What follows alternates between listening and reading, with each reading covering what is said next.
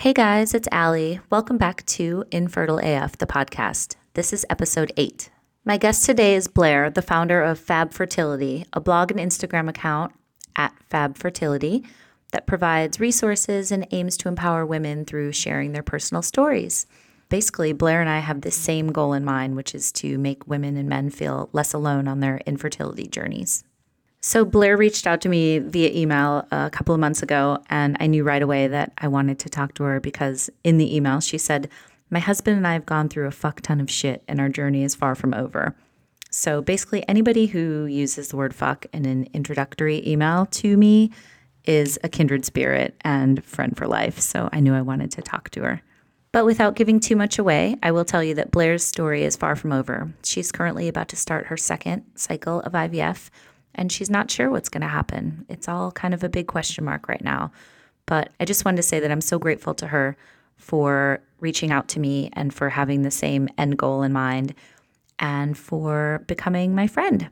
And it kind of reminds me of this quote that I love that I'm not even sure who originally said it, but it's that quote that says, "Everything's going to be okay in the end. And if it's not okay, it's not the end." So without further ado, this is Blair's infertility story.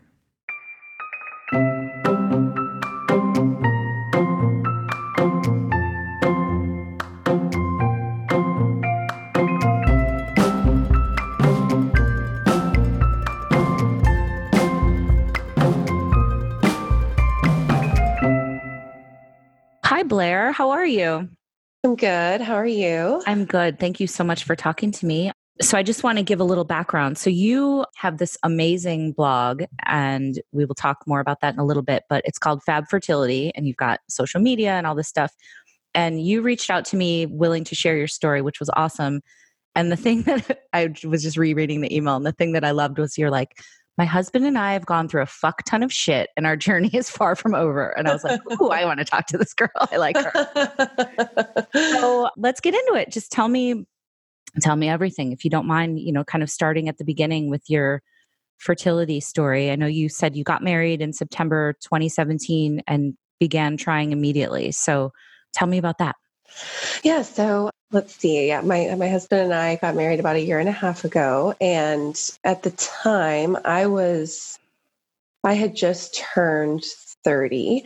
My husband was about to turn 30 as well. And we just knew that a family was a priority for us. We knew, a lot of our friends were already having children. And so we were, it wasn't this weird foreign concept. It's not like we were going to be the first ones. We're like, we should probably get going. Like, just what, in case something's wrong or in case it takes longer than we want. Mm-hmm. So we started, I think I even got off birth control to kind of get my body in its natural cycles months prior to the wedding. And then when we went on our honeymoon, we joked like, "Ooh, wouldn't it be so funny if we got pregnant in Maui on our honeymoon?" We started trying normally. I was crazy with the ovulation predictor kits, and like, if there is a way to control a process, I will use any tool I can to control the process. So Okay. just my personality. So I had, my ovulation calendars down to the day. I was like a pro user of the OPKs, and nothing was happening. And, it wasn't super discouraging at first because, I mean, you read, I think all when you want to get pregnant before you face any challenges, I think the only thing that is common knowledge is, oh, well, you can't really go and see anybody until it's about a year if you're under 35 and you're still not pregnant. So Right. really that was the only piece of wisdom or advice or whatever benchmark that I had. So, but like I said, I like to control the process and I'm very impatient. So, after about 5, 6 months, I was like, I don't want to wait a whole year. Like, this is just going to be frustrating for me, for him. Of course, he is at the time, a pro in ovulation predictor kits because I was, and I'm sure I was annoying the shit out of him. And it's so sexy too when you've got Yeah. that Oh, like yeah. chart and you're like, all right, let's go. Sending him a text of the flashing smiley face. Yeah.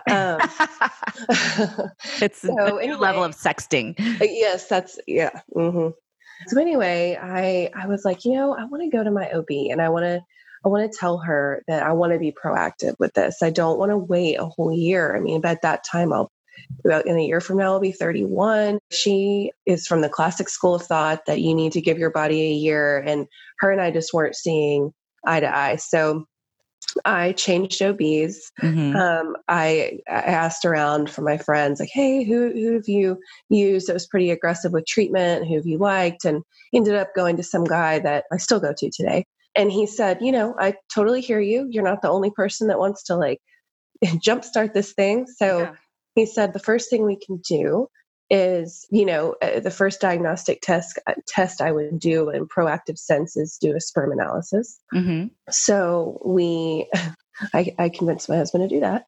And was it hard to convince, or was he on board? No, not really. I mean, I think at the time he thought it was unnecessary because it hadn't been very long. But I think probably he just wanted to get me off his back. Yeah. So he did it. And, we got a call that things were not ideal in a couple different parameters. And so, and it was to the point where he was like, I would just recommend going straight to an RE. And he was like, I think IVF or, IUI is going to be what you need to do. So that like things to like went from 0 to 60 so quickly. All of a sudden you're on like the infertility roller coaster. Like, what's happening? Yes. Like, so I go from, try for a year and see what happens to, okay, you're going to an infertility consult, Yeah. So we went to that, and you know how that is too. I mean, for everyone listening, I'm sure it takes a while to get on their calendar, especially for those long consult appointments. So I think we had to wait 2 or 3 weeks, which seemed like forever at the time. Yeah. Especially when you have not ideal news and, and you're like, we want to know what does this mean? So we went and met with our doctor who, she's still our doctor today. We love her. And she just did a really good job of describing the whole process and what our odds looked like given our situation. And something else that came to light in that consult was that it's so random how we have these medical records, but we had a file on Will that his dad and mom had kept for years, and his dad had passed away, I think, a year prior. There was something in there about Will being born with a genetic translocation. So what that means, just real quickly for people that don't know, is it means that you're born with 2 chromosomes that are flip-flopped. So let's say your number 1 and your number 10 chromosomes perfectly flip-flop. Well, that's great because that means you're a normal person and you're functioning normally and everything's great. But what that means for your fertility is it means that there's a very, very high chance that you can see the child that has chromosomes that don't flip-flop perfectly. Okay. And what that means is, one, most likely it's the embryo or baby would electively abort itself. So you'd have a miscarriage because your body just senses something's not right. Or 2, if you do carry to term, most likely the baby would have some disabilities. Okay. So we have 2 factors going on now. So she said, regardless of this analysis, like IVF would be where you would have ended up eventually. And she was like, so you should be thankful that this analysis is what led you here, because God knows what could have happened. Like you could have been getting pregnant and just having miscarriages over and over and wondering what's going on. So I will say being proactive did pay off in this scenario. Yeah, no, that's great. Did she give you said she had an analysis. Did she give you like a percentage or anything? Yes. She said, based on the numbers and all the studies, it would take us 6 years to get pregnant naturally and carry term.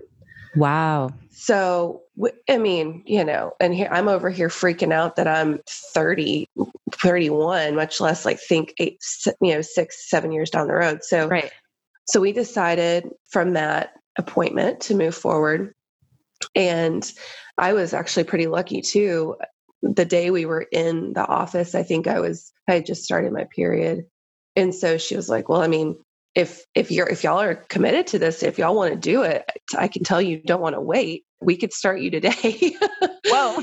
I know. And she was like, I think I could fit you in. I think I can do a baseline ultrasound and some blood work. And so basically what happened with us is the consult and the first appointment kind of all got rolled up into one. Oh, wow. So yeah, it was a little overwhelming. It was a lot. Yeah. How is your husband with all of this? He was good. I mean, I think he was, just the numbers were shocking to us, Yeah. And I think when we heard that it would take 6 years, I think both of us just immediately were like, well, we're going to go forward with this. I mean, we don't want to wait 6 years, and we don't just want one baby, we want multiple children. So like, this seems like the best path to go down. But yeah, so I think when you're in it, you're not, I wasn't overwhelmed until we got in a car afterwards. And I was like, all right. So we just learned a lot. We both just got vials and vials of blood taken. That was my first interaction with a vaginal ultrasound. Okay. Yes. It Always was a a good lot. time. Oh, yeah. So now it's like my old dear friend. But Right. yeah. So anyway, we got going on our cycle.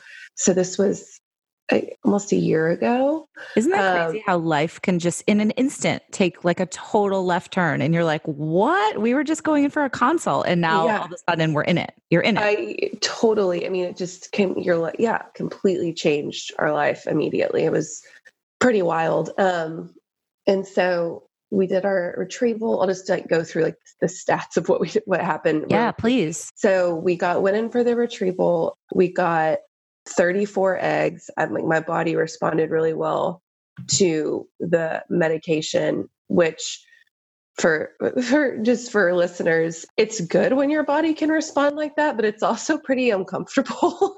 Yes. Because that means that your ovaries are like super swollen. I mean, I took a picture the day before the retrieval and it legitimately looked like I was 3 months pregnant. Okay. Or maybe even post more. that picture if that's okay with you. Yeah, no, totally. Yeah. I actually forgot about that part with the swelling and the uncomfortable. Yes. Yeah, I forgot about that. And mine were like so big. My doctor was like, "No, you cannot be doing any yoga. You cannot be doing." She's like so worried about like ovarian like torsion, like twisting up. Right. Itself. So anyway, I was a great responder. We got 34 eggs. I think 31 fertilized. Wow. Yeah, That's a lot. Yeah, initially, and then what we ended up with were 17 day 5 and day 6 blastocysts. So okay. For us, I guess I should say the reason we're going into our IVF retrieval, we knew a fresh cycle, a fresh transfer was out of the cards for us. One, because my ovaries were way too big and my hormone levels were way too high. Right. So they need everything to calm down and like settle back down and get back to normal, right? Yes, exactly. Number 2 is because of the translocation, not only was IVF imminent, but IVF with PGS testing was what we have to do. The PGS testing is the testing on the day 5 and 6 embryos that tells you if your embryos are chromosomally normal. So that was the pre-genetic testing. Yes. So they're like, oh, and also that's another $5,000, by the way. I don't know if yours was like that, but ours was. No, ours was too. Ours was, I think they said, okay, it's $5,000 for the first 6 embryos or whatever it was. Yeah. They just slipped that in the end as you're walking out the door and you're like, wait, what? And we had 17. Okay. And so they were like, so you've already prepaid for however many, it's going to be $500 per extra. And we were like, oh my God, this is, we're in the deep end of this thing. But anyway, so we were thrilled, obviously, that we had 17. But here's some numbers that the doctor shared at our consult that we're going to come into play here. Is that she said when you have your cohort of eggs after the retrieval and you're sending them off for PGS for a translocation, the data tells us that 25% of them will be normal. So 17 was great, but we were expecting 4 or 5 to come back normal, which imagine if my body hadn't responded well, and imagine if we only had 4 that we were sending off. So we did indeed get 4 PGS normal. We had 2 boys and 2 girls. Did you find out the genders right away?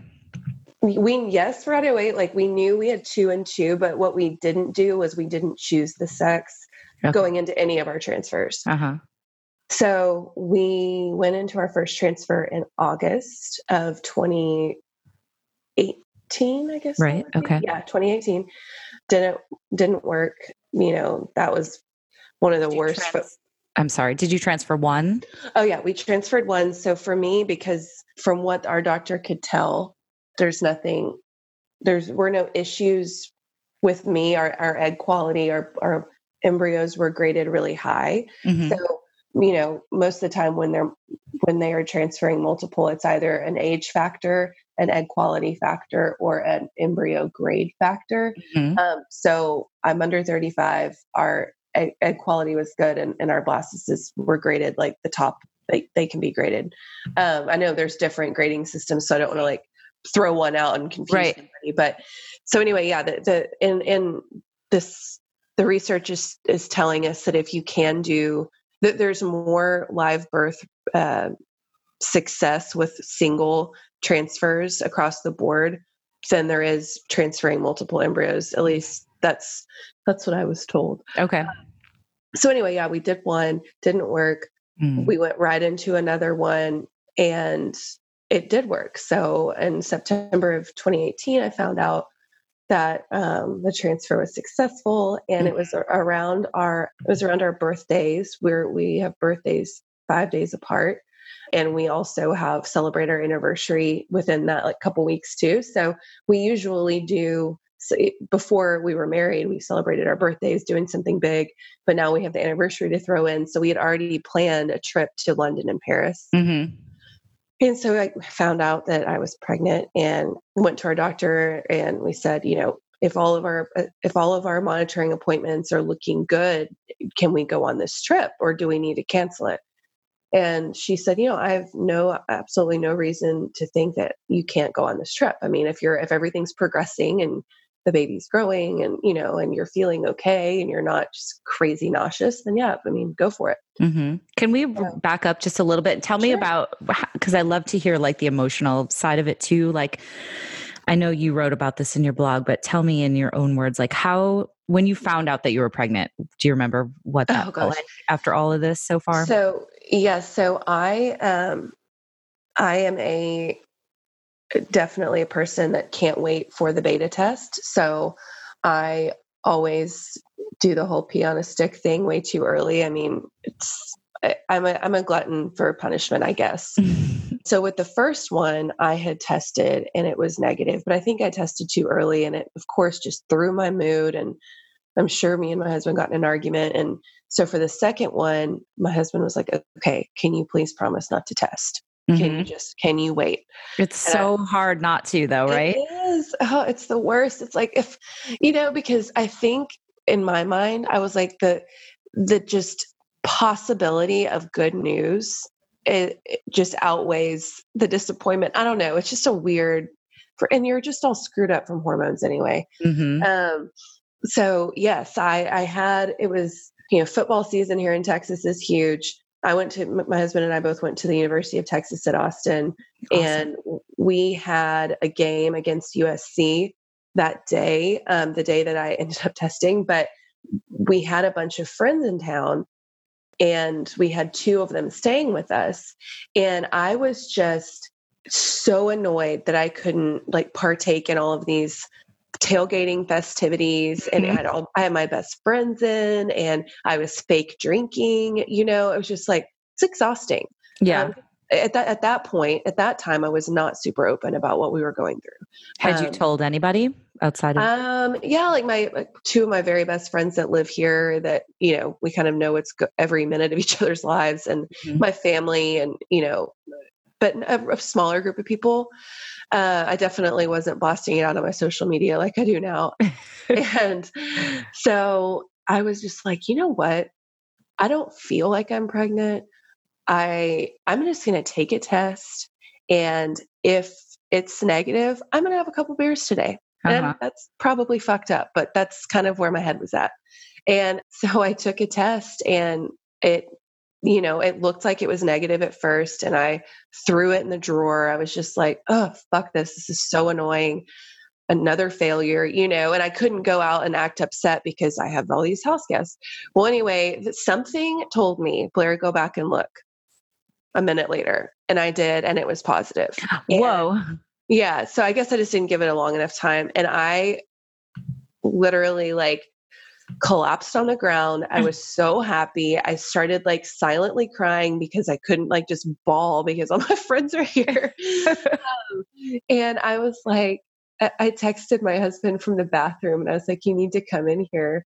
And he was like, oh, I'm sure he was like, oh God, what? And I kind of opened the bathroom door and he walked in and I said, oh my God, I know you told me not to test, but I did and I'm pregnant. Oh my gosh. I love that you texted him from the bathroom. That's so great. And so he was like, are you serious? And I was like, I'm serious. And I showed him and we hugged and it was really sweet. But, we couldn't really celebrate it because we weren't telling a bunch of people at the time. So yeah, that was it was interesting, right? Because we were so excited, but we kind of had to keep it on the down low, and we had all these plans that we weren't going to cancel. And so, yeah, that was kind of the emotional side. We were just no beers for you that day. No beers. The whole I remember I used to do I would open a drink or hold a drink and then swap with my husband, and he so nobody would know. You have all these little tricks. Oh yeah, totally. So yeah, I think the tricks that I'd used that weekend was I was like, hey everyone, I'll go buy the drinks. Okay, I'll bring them to you. Right. So that I could get a fake vodka soda. Right. And then at one bar, my friend bought me a beer, and it was nice. It was actually ideal for fake drinking because it was a dark bottle. So I just went and poured it out in the bathroom and filled it up with water and just sipped it. But yeah, stuff like that. So anyway, that was that. And, our couple appointments to, for them to make sure that the yolk sac's there and all that went well. And then we went in around 6 weeks, and this was right before our trip. And, everything looked great. We saw and heard a heartbeat. It was just super surreal. It still doesn't even, I don't feel like I was excited in the moment, and it made me super happy, but I feel like I just couldn't believe it was happening, So anyway, we went on our trip, and I was also, because the first transfer didn't work, they had introduced blood thinners into my second transfer protocol, because they're like, if there's any sort of blood clotting tendency that your body has, we just want to get ahead of that because your embryos are so precious because of all this testing you had to do. So I was on blood thinners, which was fun and interesting to do on an airplane in a transatlantic flight. Is that an injection? Yeah, it's a stomach injection. Yeah. And I was also still doing progesterone injections. So we had to tell the flight attendant, hey, FYI, at some point in time, can you let us come get in your little area where you get the meals ready and pull the curtains and watch out, how don't let anyone come to the bathroom so we can do our shot. Really? Did they do it? Yeah, they totally did. They were so sweet. Amazing. Yeah. So we had our trip. It was great. Everything, I was a little tired, but I never got nauseous. And maybe that's, maybe going forward, I should know that's a bad sign. But we came home and we actually missed our flight on the way home, and had to come back a little bit later. So we had to shift our checkup appointment around when we got home. And we went the next day, and she was like, oh, how was the trip? It's we were all in good spirits. And then, and you're feeling confident, feeling confident. Yeah. And because, if something was to go wrong, I would have known, right? I would have bled or something, but everything was fine. So she is doing the ultrasound, and she's like, oh, there's a lot of bleeding in here. And she's like, do you see this cloudy image? I really can't see much because of it's all cloudy. She said, that's blood.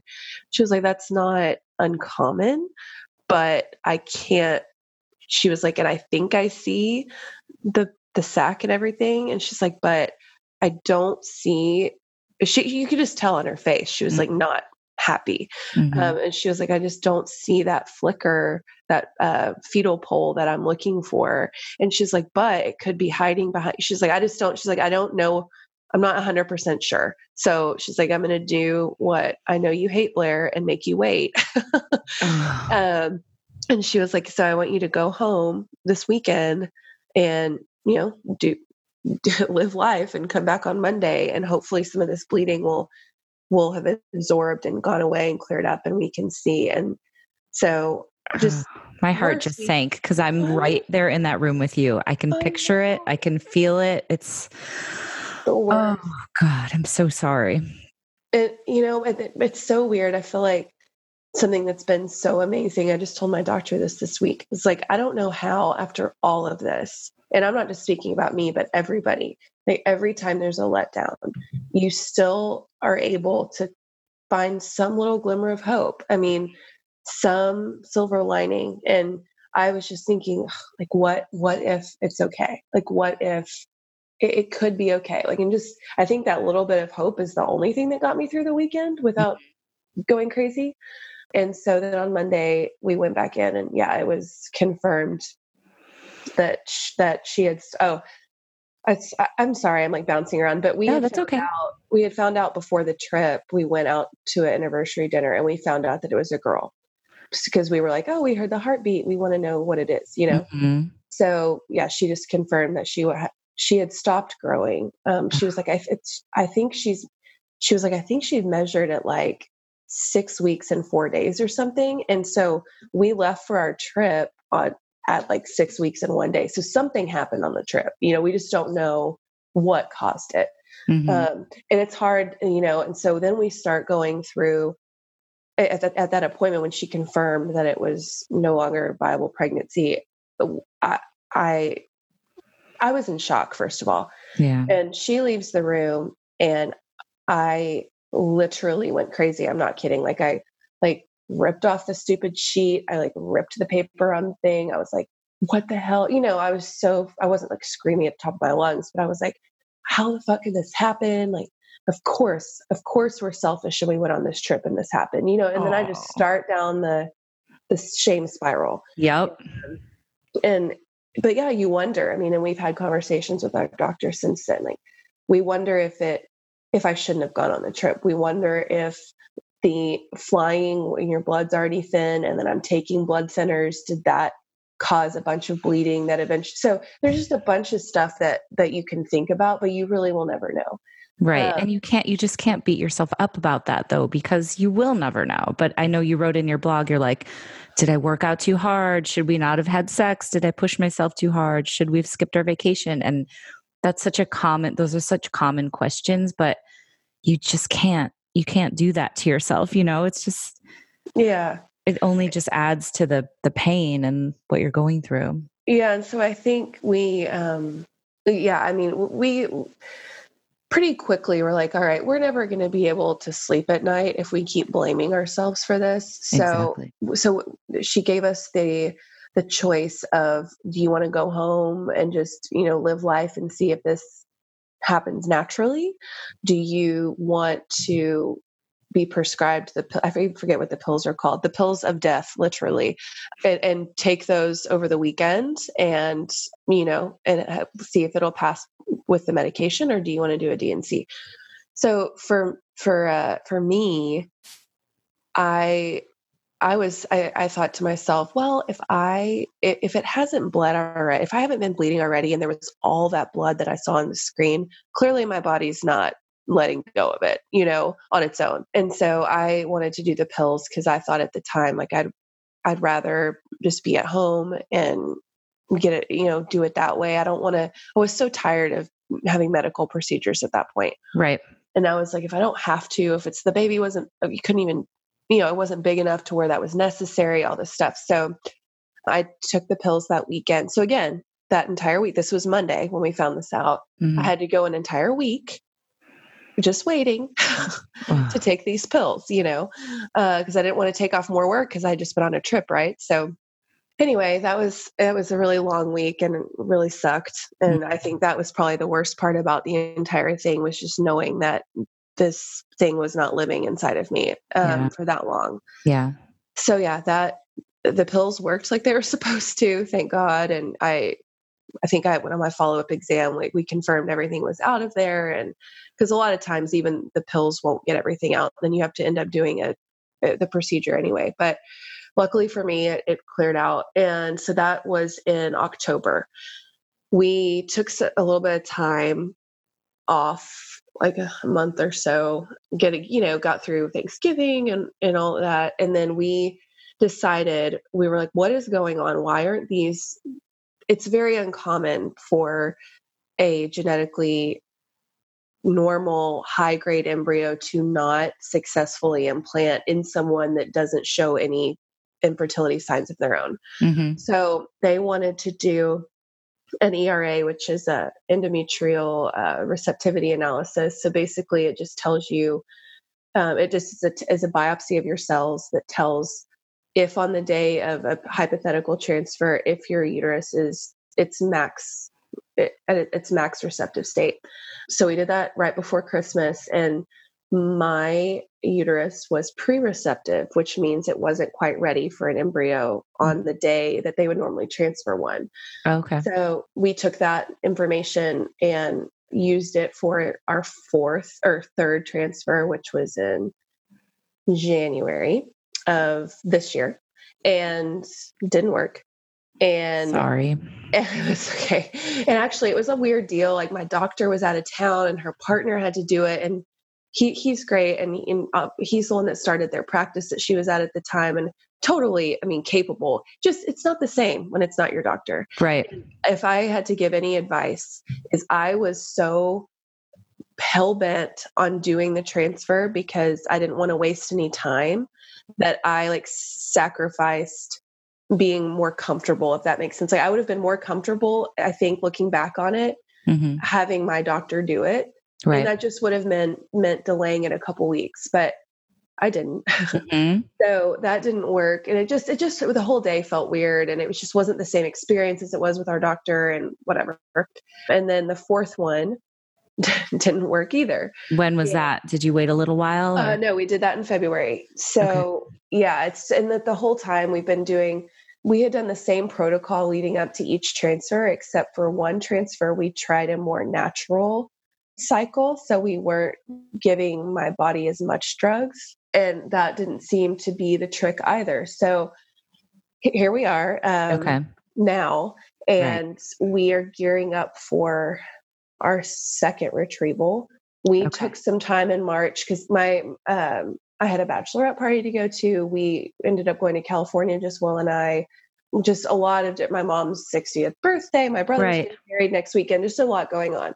So we were like, oh, we can afford to take a little bit of a hiatus, and we just need a little reset. Yeah, and give your body a break from all the meds and all the stress.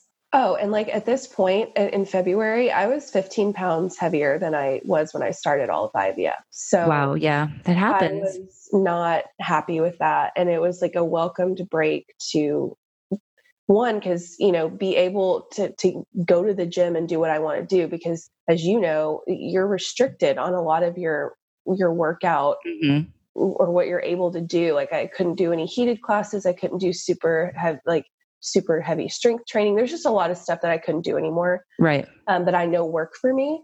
So I was able to get back into that. And then also just the hormones getting out of your body is just nice. Yeah. So it has been a nice little reprieve from Can I ask you too, how is this? This is a question I love to ask because it was very hard on my relationship. How are you and Will doing? I would say it's been ups and downs. It's hard to not, when you get into deep conversations about why it's not working, or what could we have done, or, he takes a lot of the blame on himself, because, because of the issue and it's just, it's something he was born with. He can't do that. Right. But he can't help to go there in his mind sometimes. Yeah. So I would say that that's hard. Yeah. We have a lot of conversations. I wouldn't say fights about that, but just like, come on, like, we can't do this. We can't go down that road. Mhm. It's just not helpful. It's not productive. It's been a really big strain on our finances. We're blessed enough to have really good jobs where this hasn't like made us go broke or anything, but it's very expensive, Yep. especially with the testing and all the extra testing we've done and everything. So it's been hard there too. It's just like we've had to really reprioritize our life. We haven't gotten to go on as many trips. We've just basically had to change our lifestyle in many ways. So that kind of is a good segue into what we've done recently for this, leading up for this second retrieval. Uh-huh. I was like, listen, Dr. Crawford, please tell us anything we can do within our control, because that's one thing we don't have is control over a lot of this. And Yep. after going through all that, we know that now. But she said, yeah, I think that if you guys no drinking, no, and go to a plant-based diet Okay. and try to just get as clean as possible, because the cleaner your bodies are, the better the eggs, the better the sperm. And who knows if it even gives you like one more egg or whatever. It's worth it. Yeah, And absolutely. I remember thinking like any little edge or, leg up that I can get on anything, I will try. Like you just get so desperate at a certain point, totally. like what, and you just want someone to tell you what to do. Like, what should I be doing? So I totally get that. Yeah, totally. So it's been, this past, I think it's been 6 weeks where we've been following the strict diet. We've been saying no to a lot of social plans, because it's not that you need to drink to have a good time, but a lot of these social plans are at a winery or at it's like stuff Right. not enjoyable when you're not drinking. So Right. it's just been a little bit of a lifestyle shift, Yeah. which has it definitely has its benefits for sure. How do you feel? You feel better? Really good. Yeah, we went to our appointment, or I went to my appointment on Friday morning. That was supposed to be like my baseline ultrasound to make sure everything's copacetic to get ready for this retrieval. I was supposed to start my medicine yesterday, my stimulation medication. And I went in on Friday and she said, "Hey, well," she was just showing me on the screen. She said, "Do you see this big area?" She said, "That's a big cyst on your right ovary." Mm. And she was like, "Which isn't super common for you, but obviously it's very common in general. It's not dangerous. It's just stuff that happens." And she said, "But we need to do a blood test, because if this cyst is producing estrogen, then we can't move forward with the stimulation, because we need your estrogen levels to be really low." So I was like, seriously? Yeah. Like, One more thing. why Thanks. not? One more thing. And then, with cysts, like, they either rupture on their own, they go away on their own, or, but it's just a waiting game, which Mm-hmm. again, I hate. So we did the blood test, and she reached out to me and let me know that she's like, "Yep, it's producing estrogen. So we're going to have to like start over and regroup." Oh, wow. Um, so I was like, "Does this mean a whole nother month?" And she said, "Yes, unfortunately it does, but not a whole month." Like, science is crazy and awesome. And it's so amazing to me what they can do. So basically what they're going to do with me is on Monday, this coming Monday, they go pick up a trigger shot, Mm-hmm. and they're going to trigger me out of this cycle. So they're going to make me ovulate before I normally would, Okay. so that we can, you know, so that we can get it ramped up for to start again sooner. So Mm-hmm. I think that probably will save us a couple weeks, or, but still, anything is good. Right. And just hope that in the meantime, the cyst goes away. So yeah, that was just a huge letdown. And Allie, for you, I'm sure you can relate, just logistically, when things don't, you have to plan your whole damn life around this Mm-hmm. cycle. Yep. And then when a wrench is thrown into it, then that means 1,000 other things. Yeah. So for me, I wasn't our annual company trip, where we kind of go and do, I guess, state of the company deal. And it's also like opportunity to socialize with all the executives we never get to see. Well, that was the week of my estimated retrieval. Mm-hmm. Well, so I didn't buy a plane ticket. I didn't. I told my boss I couldn't be part of the presentation for our region because I had to be here for the procedure. Mm-hmm. Well, now I can go. And so Right. now my plane ticket's twice the amount. Right. We have to rework the presentation. And so that's one thing. And then another thing is we were looking forward to this Memorial Day trip down to the Texas coast because it was going to be our first time that we got to actually like have a little fun and party with our friends because the retrieval was going to be behind us. Now that's not the case. Right. So it's just so many things. It's got a ripple effect. Yes. I'm just like, ugh. For But anyway, sure. so that's where we're at. Okay.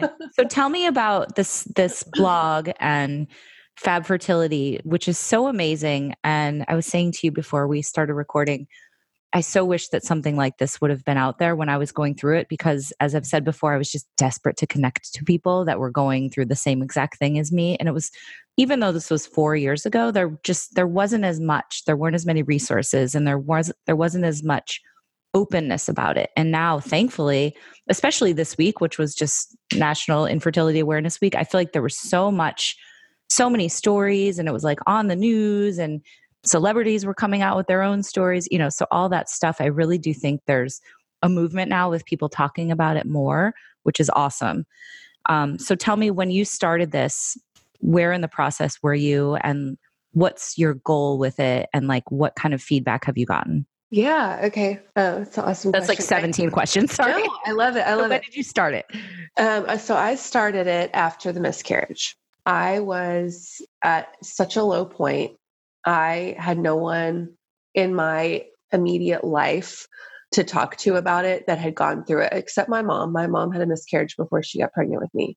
Mm-hmm. But I feel like that happened 32 years ago. So right. Not super fresh.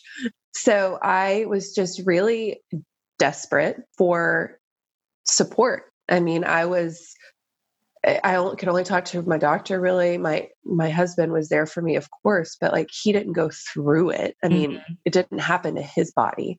And he's kind of internalizes things where I am like, I just want to talk it out for hours and hours. So we kind of differ in that regard anyway. So it was just an attempt for me to find my own support system.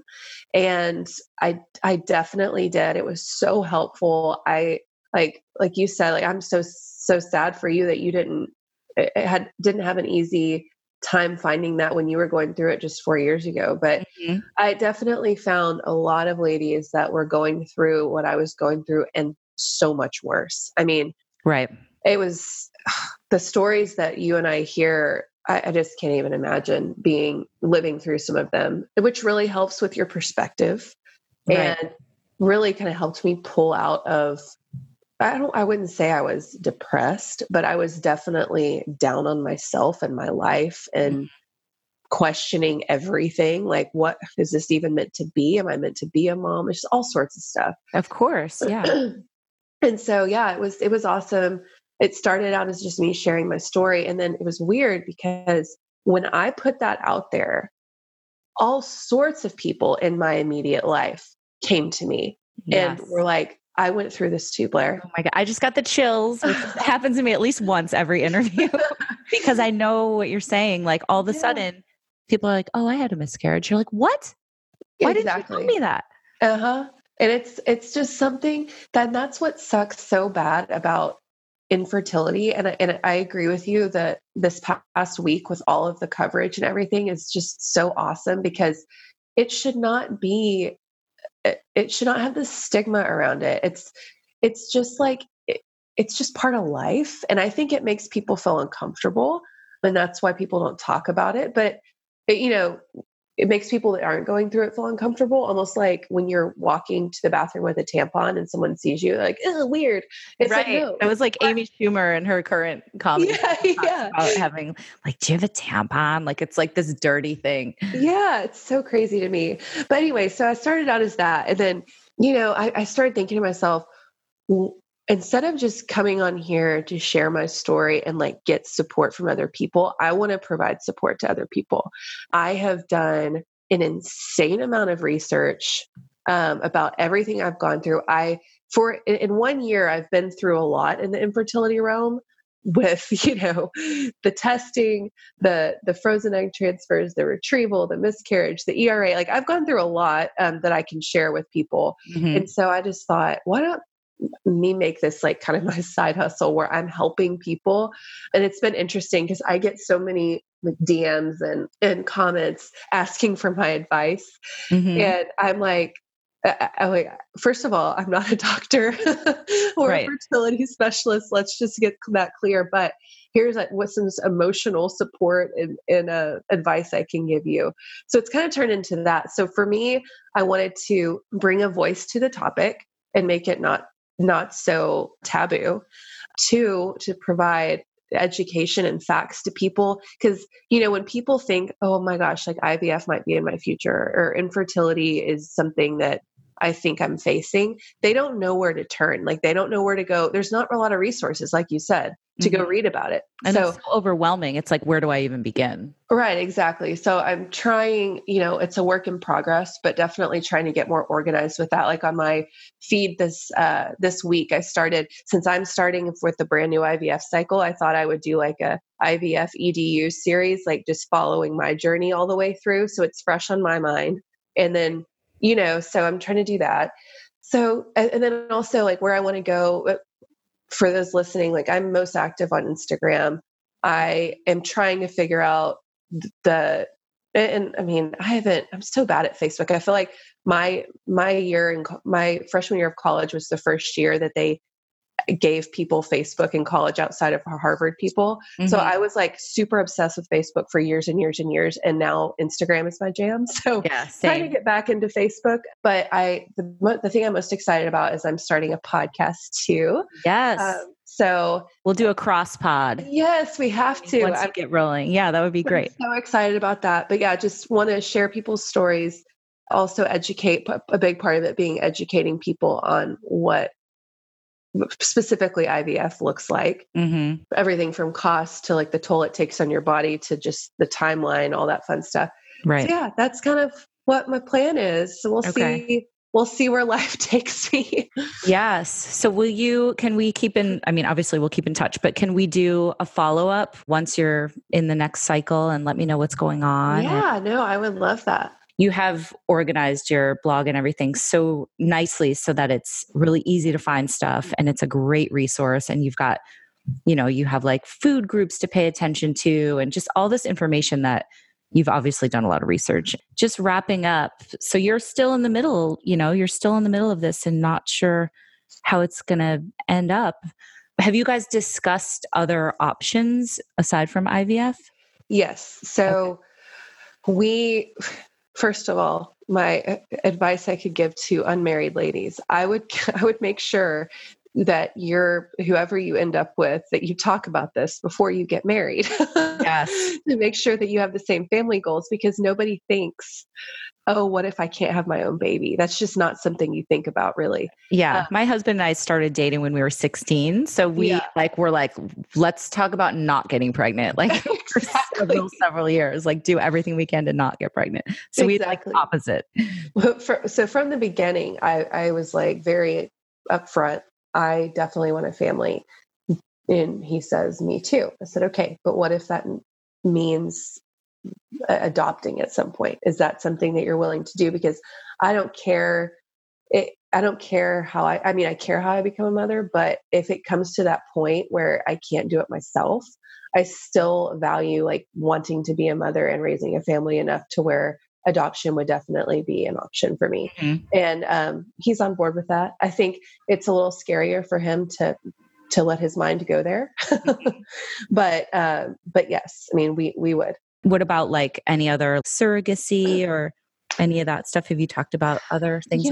We have talked about, I think we struggle more with the surrogacy and the donor sperm ideas than we do with adoption, honestly. And I don't know why. I don't think, maybe we're not far enough along in the process for that to become a true reality. And maybe if and when it does, I'll have a differing opinion.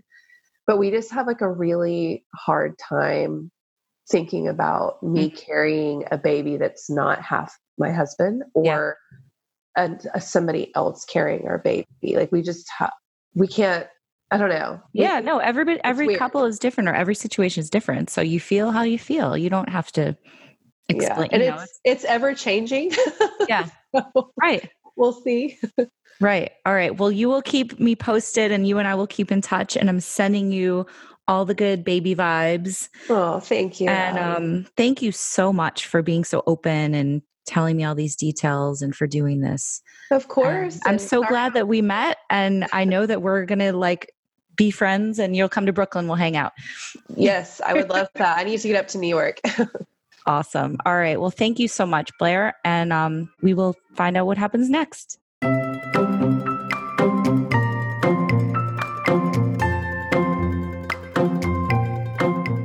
Thanks for listening, guys. I hope you enjoyed Blair's episode.